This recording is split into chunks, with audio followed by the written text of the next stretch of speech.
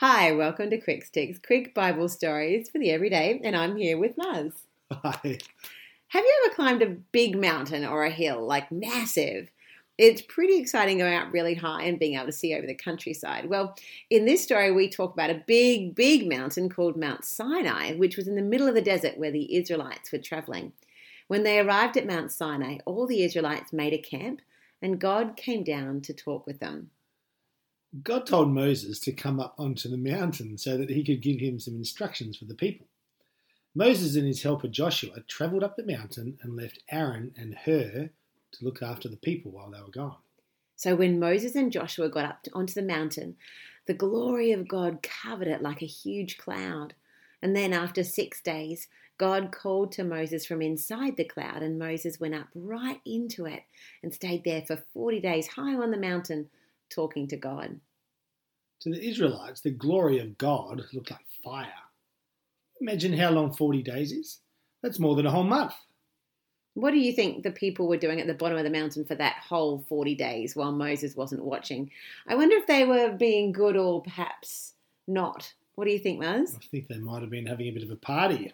Amazingly. And unfortunately, they were having a party and they'd made some bad choices while Moses was away. They built a huge statue of a cow, of all things, made out of gold.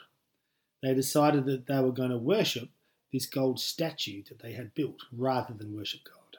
Then at the end of the 40 days, Moses came back down the mountain, and he had with him 2 stone blocks that God himself had written on. The blocks were called the 10 Commandments and were really important instructions for the people. As they came down the mountain, Moses and Joshua could hear noise coming from the camp and thought that there must have been a battle. As they hurried closer, they could hear that the noise was actually singing. Moses looked down to the camp and could see the people having a big party. They were dancing, singing, and celebrating their new god, the golden cow. Now, Moses was very angry. The children of Israel had completely turned away from God, even though he had done so much to save them from the Egyptians and to keep them safe. Moses ran into the camp and threw down the special stone tablets from God, and they broke into pieces. Oh, no. Moses grabbed the golden cow statue and threw it into the fire, so it burned up into powder. He stood before God and asked him to forgive the people, and God did. But because of their bad choice, many of the Israelites died that day. What would have been a better choice, do you think, for the children of Israel?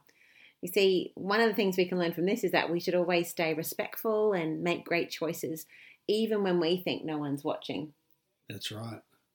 I have one question about Aaron's friend Hur that was down at the camp. Was Hur a him or a her? There we go, one to ponder for the day. Well, that's all from us. Have a great day. Bye.